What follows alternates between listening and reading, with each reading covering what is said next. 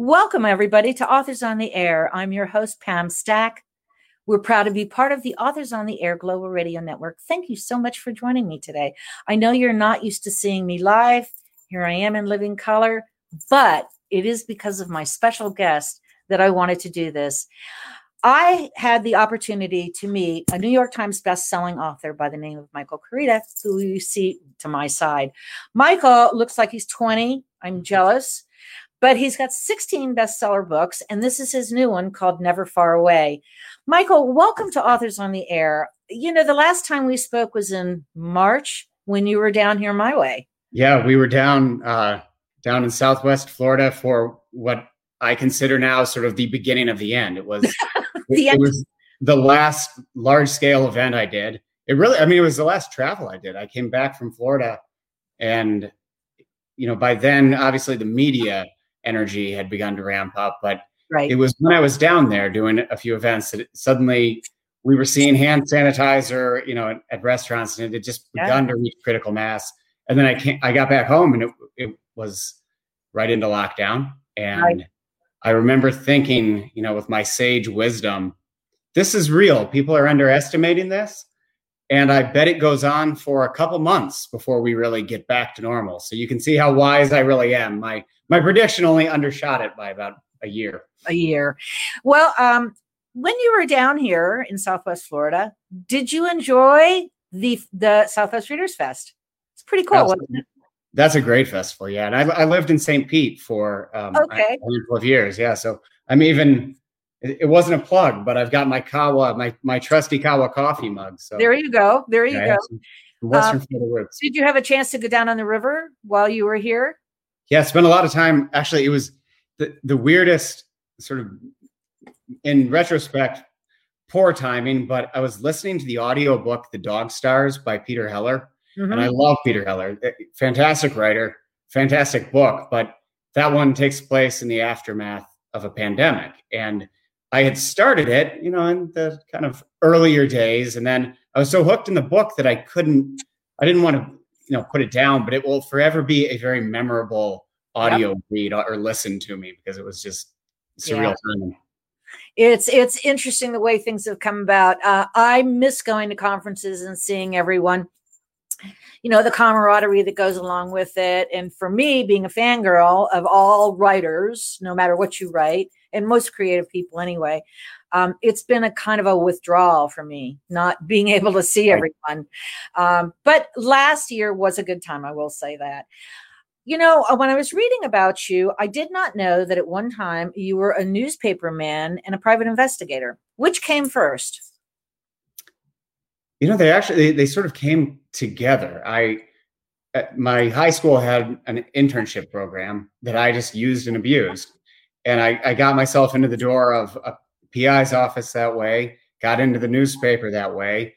I definitely stole some credits for just creative writing all through this program called Independent Study.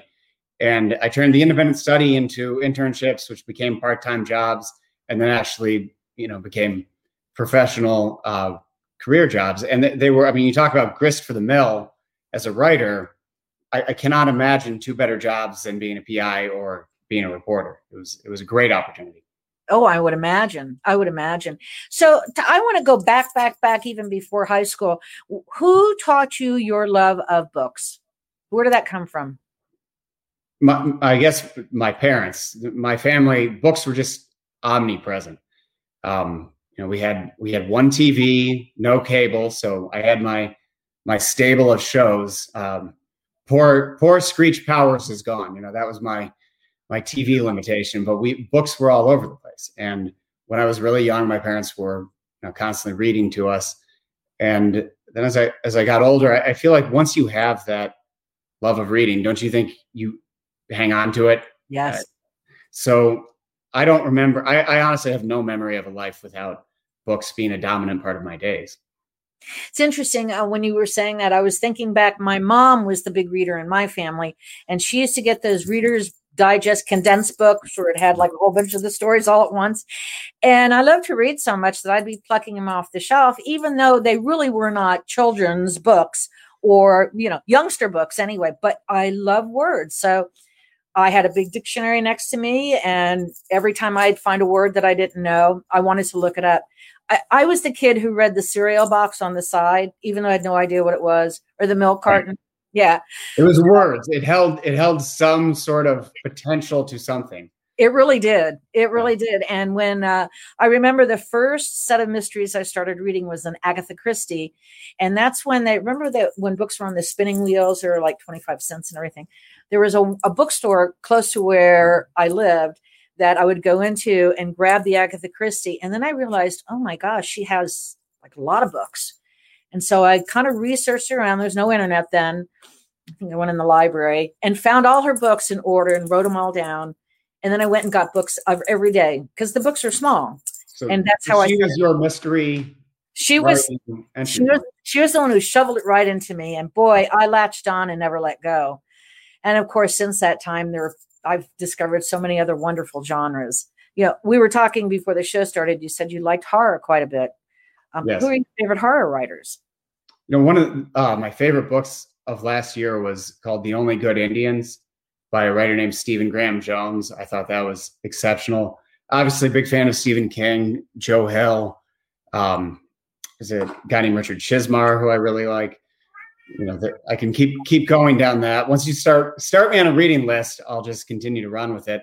I just read, it was published after he died, but a book called Little Sister Death by William Gay, who is an extraordinary writer, a literary writer, but with a tremendous Gothic influence. And he has that sort of Faulknerian voice where, you know, it seems to almost emanate from, you know, humid soil. It's just that ability to take the reader into that place. So that was his, I get Twilight to me is horror, but Little Sister Death definitely goes on that side too. So I would recommend that.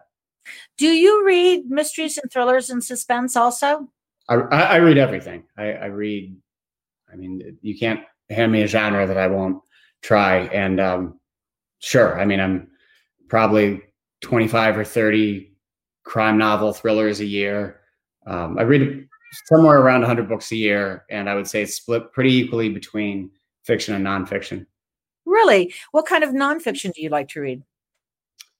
Again, I'm kind of across the board. I mean, I do a lot of history. I feel like everything you read in general, but particularly in nonfiction, has an opportunity to be deployed in a novel. And I'm trying to think off the top of my head. David Halberstam was someone who I just devoured his work. Of contemporary writers, I think David Grann is doing tremendous work in that he's a historian and a journalist, but he also has a grasp of narrative where it has that cinematic scope and intensity and structure. And that combination of the, you know, Robert Caro-esque research, but with propulsive plot, I'm in awe of that. Eric Larson can do a variety of the same things. Now, he was there at the Southwest Readers. He was, yes. I was at the longest line of any of the authors. I was so stunned. I was trying to get over to connect with him at some point there. He was. I think he was there for so long, longer than he had ever anticipated, and then, you know, took off afterward. He was exhausted. I mean, good for him. He sold a lot of books that day, I have a feeling. I lost my voice at that event. I had a panel that I came in for at about 1 p.m. Right. And then there was another one at maybe 3. Mm-hmm. And the first one, we were into like the audience Q&A, and I could feel it beginning to go then. And then by the second one, I had almost nothing at all in the tank. Oh no. And that was of all times to be rasping. It was, the pandemic was in the news enough that people were beginning to get a little edgy, you know. Right. So I felt awful. People would come up in the signing lines and I'm rasping and everyone's stepping back. So it wasn't the ideal time, but I had fun. I don't think frustration zero.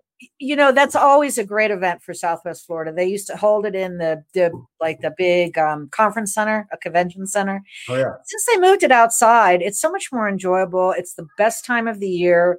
They are doing a virtual event this year. So yeah, they have to do what they can. Good authors too, but I tell you, it's nothing like being in person. Yeah. And you're talking about Florida in, February and March. I'm looking out my window directly behind the screen here, and the snow is just blowing in. So I wouldn't mind some palm trees right now. Well, there's a palm tree right outside my window and a lake. There's a little breeze coming off the water. All right. I can close my eyes and it's probably 80 degrees, which made me turn on the air conditioner. Now you're taunting. No, sorry. But don't forget we have summer. There's summer in Florida too. Yeah, and hurricanes. I don't miss the St. Pete August. I won't. Yeah. That.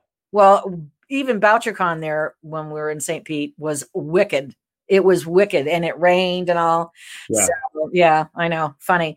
I want to ask you something. Every single one of your books are not necessarily connected, but you do write in this one genre. Okay. I love this book. What I want to know is, as a writer, do you have a lot of ideas floating around in your head for stories? Like, do you have a tablet you write something on? Are you writing on scraps of paper and napkins, ideas for stories or characters? I don't really do that. I'm of the belief that if it's good, it sticks. So while I have those moments on a pretty steady basis of this might be a spark, I try not to keep that sort of idea notebook, because I feel like, without hopefully sounding too mystical or woo about the whole process, I really do believe the subconscious guides the book, and it certainly finds anything good. So if I have an idea that I think is excellent and I can forget about it, then it's an idea I shouldn't pursue. I don't want to pursue. When I know it's time to actually write a story is when usually it's been kicking around for quite a while, and it seems like either the characters or the incident itself is becoming impatient. Interesting. So when you have an idea for a story, do you start off with a character in your mind, or do you have a story idea that you want to plug a character into? It's gone both ways. I would say one of the big triggers for me is actually place. Interesting. I find myself in some place like the West Baden Springs Hotel, which is this gorgeous and bizarre resort in the middle of nowhere in rural Indiana. And being down there, I began to think about, okay, what's a story that would bridge past and present in this place? And I ended up with a ghost story that was So Cold the River. I took a backpacking trip across the Beartooth Mountains in Montana and Wyoming, and I'm thinking about both the beauty and the threat that the land around me was offering. And that becomes Those Who Wish Me Dead. Live in Maine part of the year now, spend a lot of time up there, and being around those coastal towns and seeing there was a sign near a house that my wife and I rented actually for a while that said it was "Welcome to Thomaston," and the date is established 1612. And I remember we were driving past that and the snow's howling in, and I was thinking, okay, I'm originally from Bloomington, Indiana, which is no one would think of that as far west, right? But I go by signs in my hometown that say this old building was founded in 1820. The oldest building in the county was 1820. So I'm trying to imagine the idea of, we're talking about 2 centuries preceding that. We have people in that little town in Maine dealing with the same weather. And so from that, I just develop a fascination of place leads to character, leads to incident. Sometimes it will start with character, but usually place is big. It sounds like you walk in your character's footsteps. You have that place in your mind, and so you can imagine where your characters are going. Yeah, I think you have to, even if you don't know the place that well. I'm a big fan of the fish out of water narrative, the stranger in a strange land. So I don't think being intimately familiar with the place matters to me as much as understanding my character's perspective on the place. So I have no problem writing an area that I don't know well, as long as I'm writing it from the point of view of a character who doesn't know it well. Where I think you would run into trouble, or I would run into trouble, is trying to fake that knowledge. You're not going to pass off. I can't go on to Pelicanos turf and write about DC. I could go on to Pelicanos turf with, some kid from the Midwest, but you need to hold that. I need to hold that lens of being emotionally honest about the setting. I think the reader smells out those false notes so quickly. Interesting. When you write, do you do, I don't know, note cards, outline of any sort, or are you relying on your character to tell you the story? I would say I'm relying on the character, but it's a combination. It's both. I don't have organized note cards. I'm not doing the color coded, I would love to do the Laura Lippman outline where you have this elaborate layered approach and that comfort that seems to be available with that level of understanding of your world. But I think the writer needs to understand what process allows the subconscious to get engaged at the highest level. And for me, that tends to be walking, into the dark with my character. Now, once I'm into a book, let's say first draft, I'm 200 pages in, then I begin to understand where I'm in trouble. And then I'll have a notebook of, it's not necessarily ideas, it's almost more questions. I think of them as signposts or mile markers along this road I'm sharing with the characters. And you begin to develop, after you've done this long enough, I think you notice when you pass the should have taken that exit, you notice that a little bit quicker. So I think keeping the notebook of the in progress manuscript, it allows me to identify where I might have made the wrong turn, or more likely just barreled right past something really good when I should have turned. Yeah, we have a comment from one of my friends who says, walking into the dark with my character. I love that. So, that's true. It's a nice way to look at it. I want to wind back a little bit and go to your first book. What made you decide to sit down? Now, you obviously, being a journalist gives you the who, what, why, how, and when. Being a private investigator gives you some interesting character studies and story studies and so on. When did that come together? Where was the nexus that it came together and you said, I want to write a book?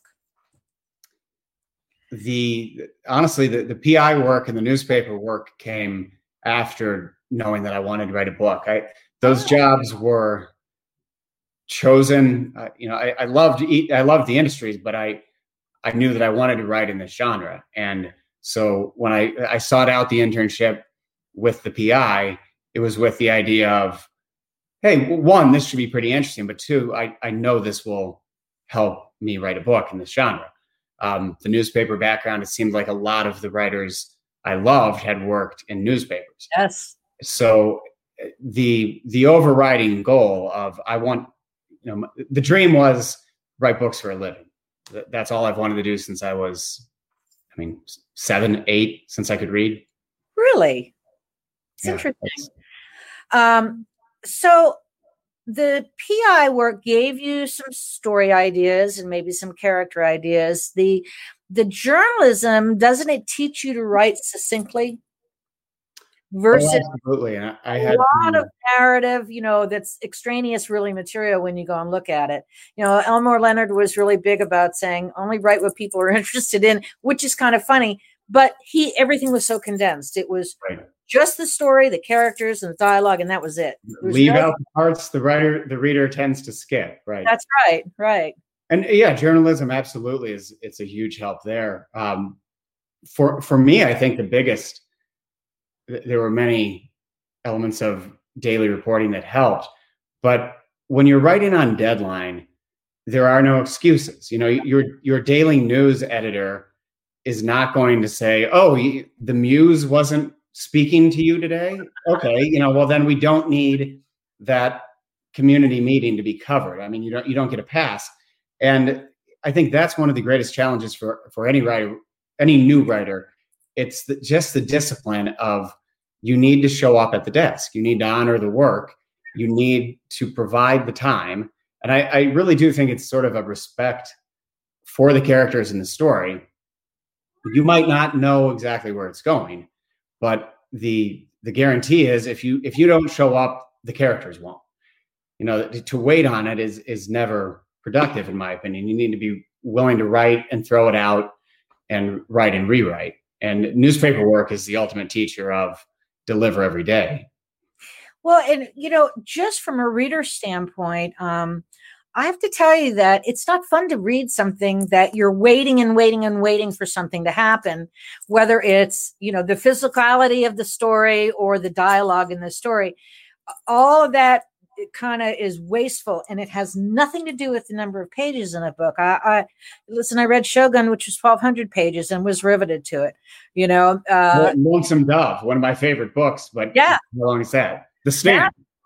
Yeah. So I always say, do you remember that you're writing to entertain? Is that uppermost in your mind that I know that writers say they have to write, but are you conscious of that fact that you're writing because it's a form of entertainment for people? Not in first draft. That's a great question. I've never heard that one before. It's a great question. I don't think I am in first draft, but that's because I don't know where it's going. So I'm literally sharing a point of view with my character, which means that I only know what I know. I only know what is behind me in the narrative. I don't see too far out ahead. And because of that, I think my ability to think about any level of the business of writing is really, I don't have the bandwidth for it. I'm too concerned with the unknowns of the story. That said, when I get to rewriting, that's when you need to become ruthless and to remember, on a rewrite, the reader needs to be, I think, the first thing in your mind. And I love the line, I think it was William Zinsser said, hard writing makes easy reading, easy writing makes hard reading. And I always keep that one on my wall because it's the ultimate reminder of, hey, buddy, who are you thinking about right now? Are you thinking about yourself and how you're stressed out, had a tough day, whatever? You don't want to really bring it here. You don't want to care about the granular work of the sentence.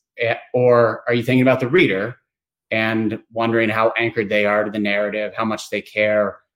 Have you equipped them with the right amount of backstory? Have you made them lean forward? I mean, that's a question I always like to ask, to say, does the narrative have a good pulse? Are the vital signs good? If I feel like the reader is leaning forward and wants to know more, and if I have earned that with what has already come, then I'm in a good spot. If I could make the argument, looking at the manuscript, that I'm relying on the reader's patience, two things. One, I'm in trouble. And also, I probably haven't been working hard enough on what came before this. This is your 16th book, right? 16th. Yes. 16th published book. It would be number 20 overall. Okay. You still have those 4 in the bottom shelf there? Yep. Yeah. Do you think you'll ever go back to those and look at them again and try to fix them up? Or are they just a lost cause? They were practice sessions. Yeah, I don't tend to go back to them, but I don't consider them at all a lost cause either. They, to make a bad analogy, but I don't think anyone who wins a golf tournament considers the time spent on the driving range a lost cause. Right. You get to one because you spent time with the other. And while I don't think they're great books and I don't think they're publishable, and I don't have that desire to go back to them, I think fondly of them because they are my, good friends that helped me get to some nice opportunities. There you go. So I want you to think back when your first published book came out. What was that title? Tonight I Said Goodbye was the first published book. Okay. How did you feel personally? Were you relieved it was out there? Were you excited? Were you scared? Were you all of those things? Yes, and yes. That's the thing about the first book you will never get back is speaking personally, I knew nothing about the business. I mean, I had not the faintest awareness of anything that would come with the business side of it. I hadn't been on a book tour. I'd never seen an author's event. That was all new. And you only get that once. And my memory of it is everything you just said. I was relieved. I was so excited. I was terrified. I felt both this sense of great accomplishment, that something I had worked really hard to achieve was done. And then also a sense of I'm a total fraud and I don't belong here. And I haven't put in the hard work. And that's the great neuroses of the first book experience. And then you get back out there with your second and third book. And while the writing of it is the exact same, I mean, the writing process from 1 to 16, it really does not change. The publishing process does. And one of the things I really try to do you've lifted the book up a few times now.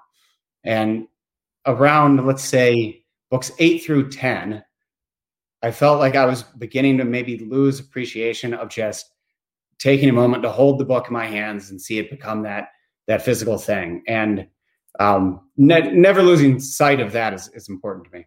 It is a beautiful cover, by the way, and it's a great story.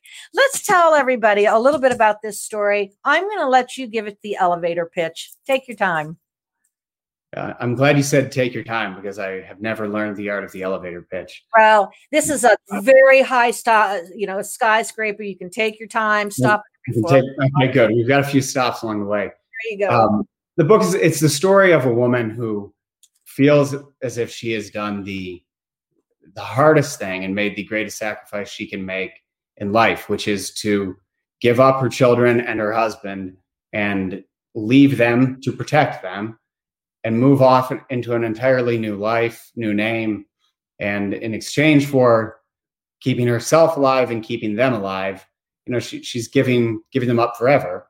10 years have passed, and then tragedy forces a reunion. But now her children don't know who she is. They think she's just a distant family member. And essentially, they think she's a woman who never cared about them because she's never been around. And it was that emotional terrain that really drew me into the story. Then the setting is, for the most part, it plays out in the Allagash Wilderness in Maine, which is a fascinating area to me. It's stunningly beautiful. But when you look at a map of Maine, you see I-95 kind of carving this line through the southeastern part of the state. And you see the population is all jammed in a tiny area. And then you have these dense, endless, hundreds of square miles of nothing. And I find it fascinating to look at that and consider how much rugged terrain has been, conquered essentially. And we now have, we have cities in the Rocky Mountains and the Smokies and all of these areas that were once really forbidding wildernesses. And then northwestern Maine has kept people out for a long time. And I love the sort of mythology of that. So that's the character and the setting. And as I said, those are the things that usually lead me to the story. Well, let me tell you, some of our comments from our guests are from J.D. Allen herself, quite a spectacular writer, said it's next to her TBR list. Dean Lappy, who said that he's the one who said walking into the dark with my character. He loves that. He said that books are the traveling souls we let into our lives. And Aaron, our mutual friend, Aaron Mitchell, who said, or something truly weird like Florida, # Cypress House. Yes. I have gone into the deep, dark swamps before. Okay. And then I don't know how you can write in this genre and not dabble with Florida at some point. You absolutely have to. Just think if you lived in Miami, like Carl Hyacin and all those folks, you wouldn't have to go walking around. It just happens on a daily basis.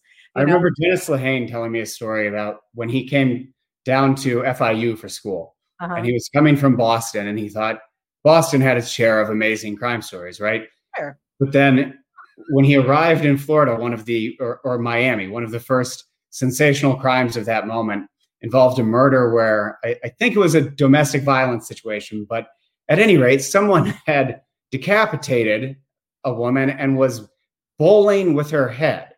And he thought, okay, this is different than Boston crime. It has this added level of just bizarre insanity that we haven't really run into with, Whitey Bulger. So I always thought of that story with Florida crime. Oh yeah, every Florida author I've ever had on, especially those who live in Miami, like Paula Vine and Dennis Lehane and Jim Hall, sure. Hall, Hal said, you don't have to really go far to find it. Elmore Leonard didn't have to go far to find anything. John D. McDonald didn't have to go far to find something interesting to write about. And most of it, they would say, where does this come out of your mind? And say, doesn't it comes from the Miami Herald, or from the television. So. It's the intersection of Hannibal Lecter and Dave Barry, I guess. Dave Barry, it really is. It's cute. Michael, I so appreciate you taking the time to talk to me. I stole a little bit more of your time than I told you I would. Oh, this is my pleasure. Thank you. I've really enjoyed talking to you, and I hope the next book you'll come back, but maybe you and Dennis Lehane would like to come on and have a conversation, or you and one of your other favorite writers would like to come on and have a conversation. I'll try to lure the great, there's so many people, but I feel like if you haven't had Alafair Burke on yet. We'll get Alafair on if that's who you want to talk to. I was just thinking I can sandbag her with the most blackmail material, so that'll be good. That'll be good. Erin, are you listening to that? Yes, we will absolutely make that arrangement. And I want to thank you again for being with me. I really enjoyed our conversation. I hope it was a little bit different than the norm. It was fantastic. And thank you for promoting not just my book. Thank you for promoting books. That's huge. And it was nice to see you there at the beginning of the end last year. Thank you. I know. And hopefully you'll come back when it's the beginning of the beginning again. Absolutely. I'll be there. Thank you so much. Thank you so much. See y'all later.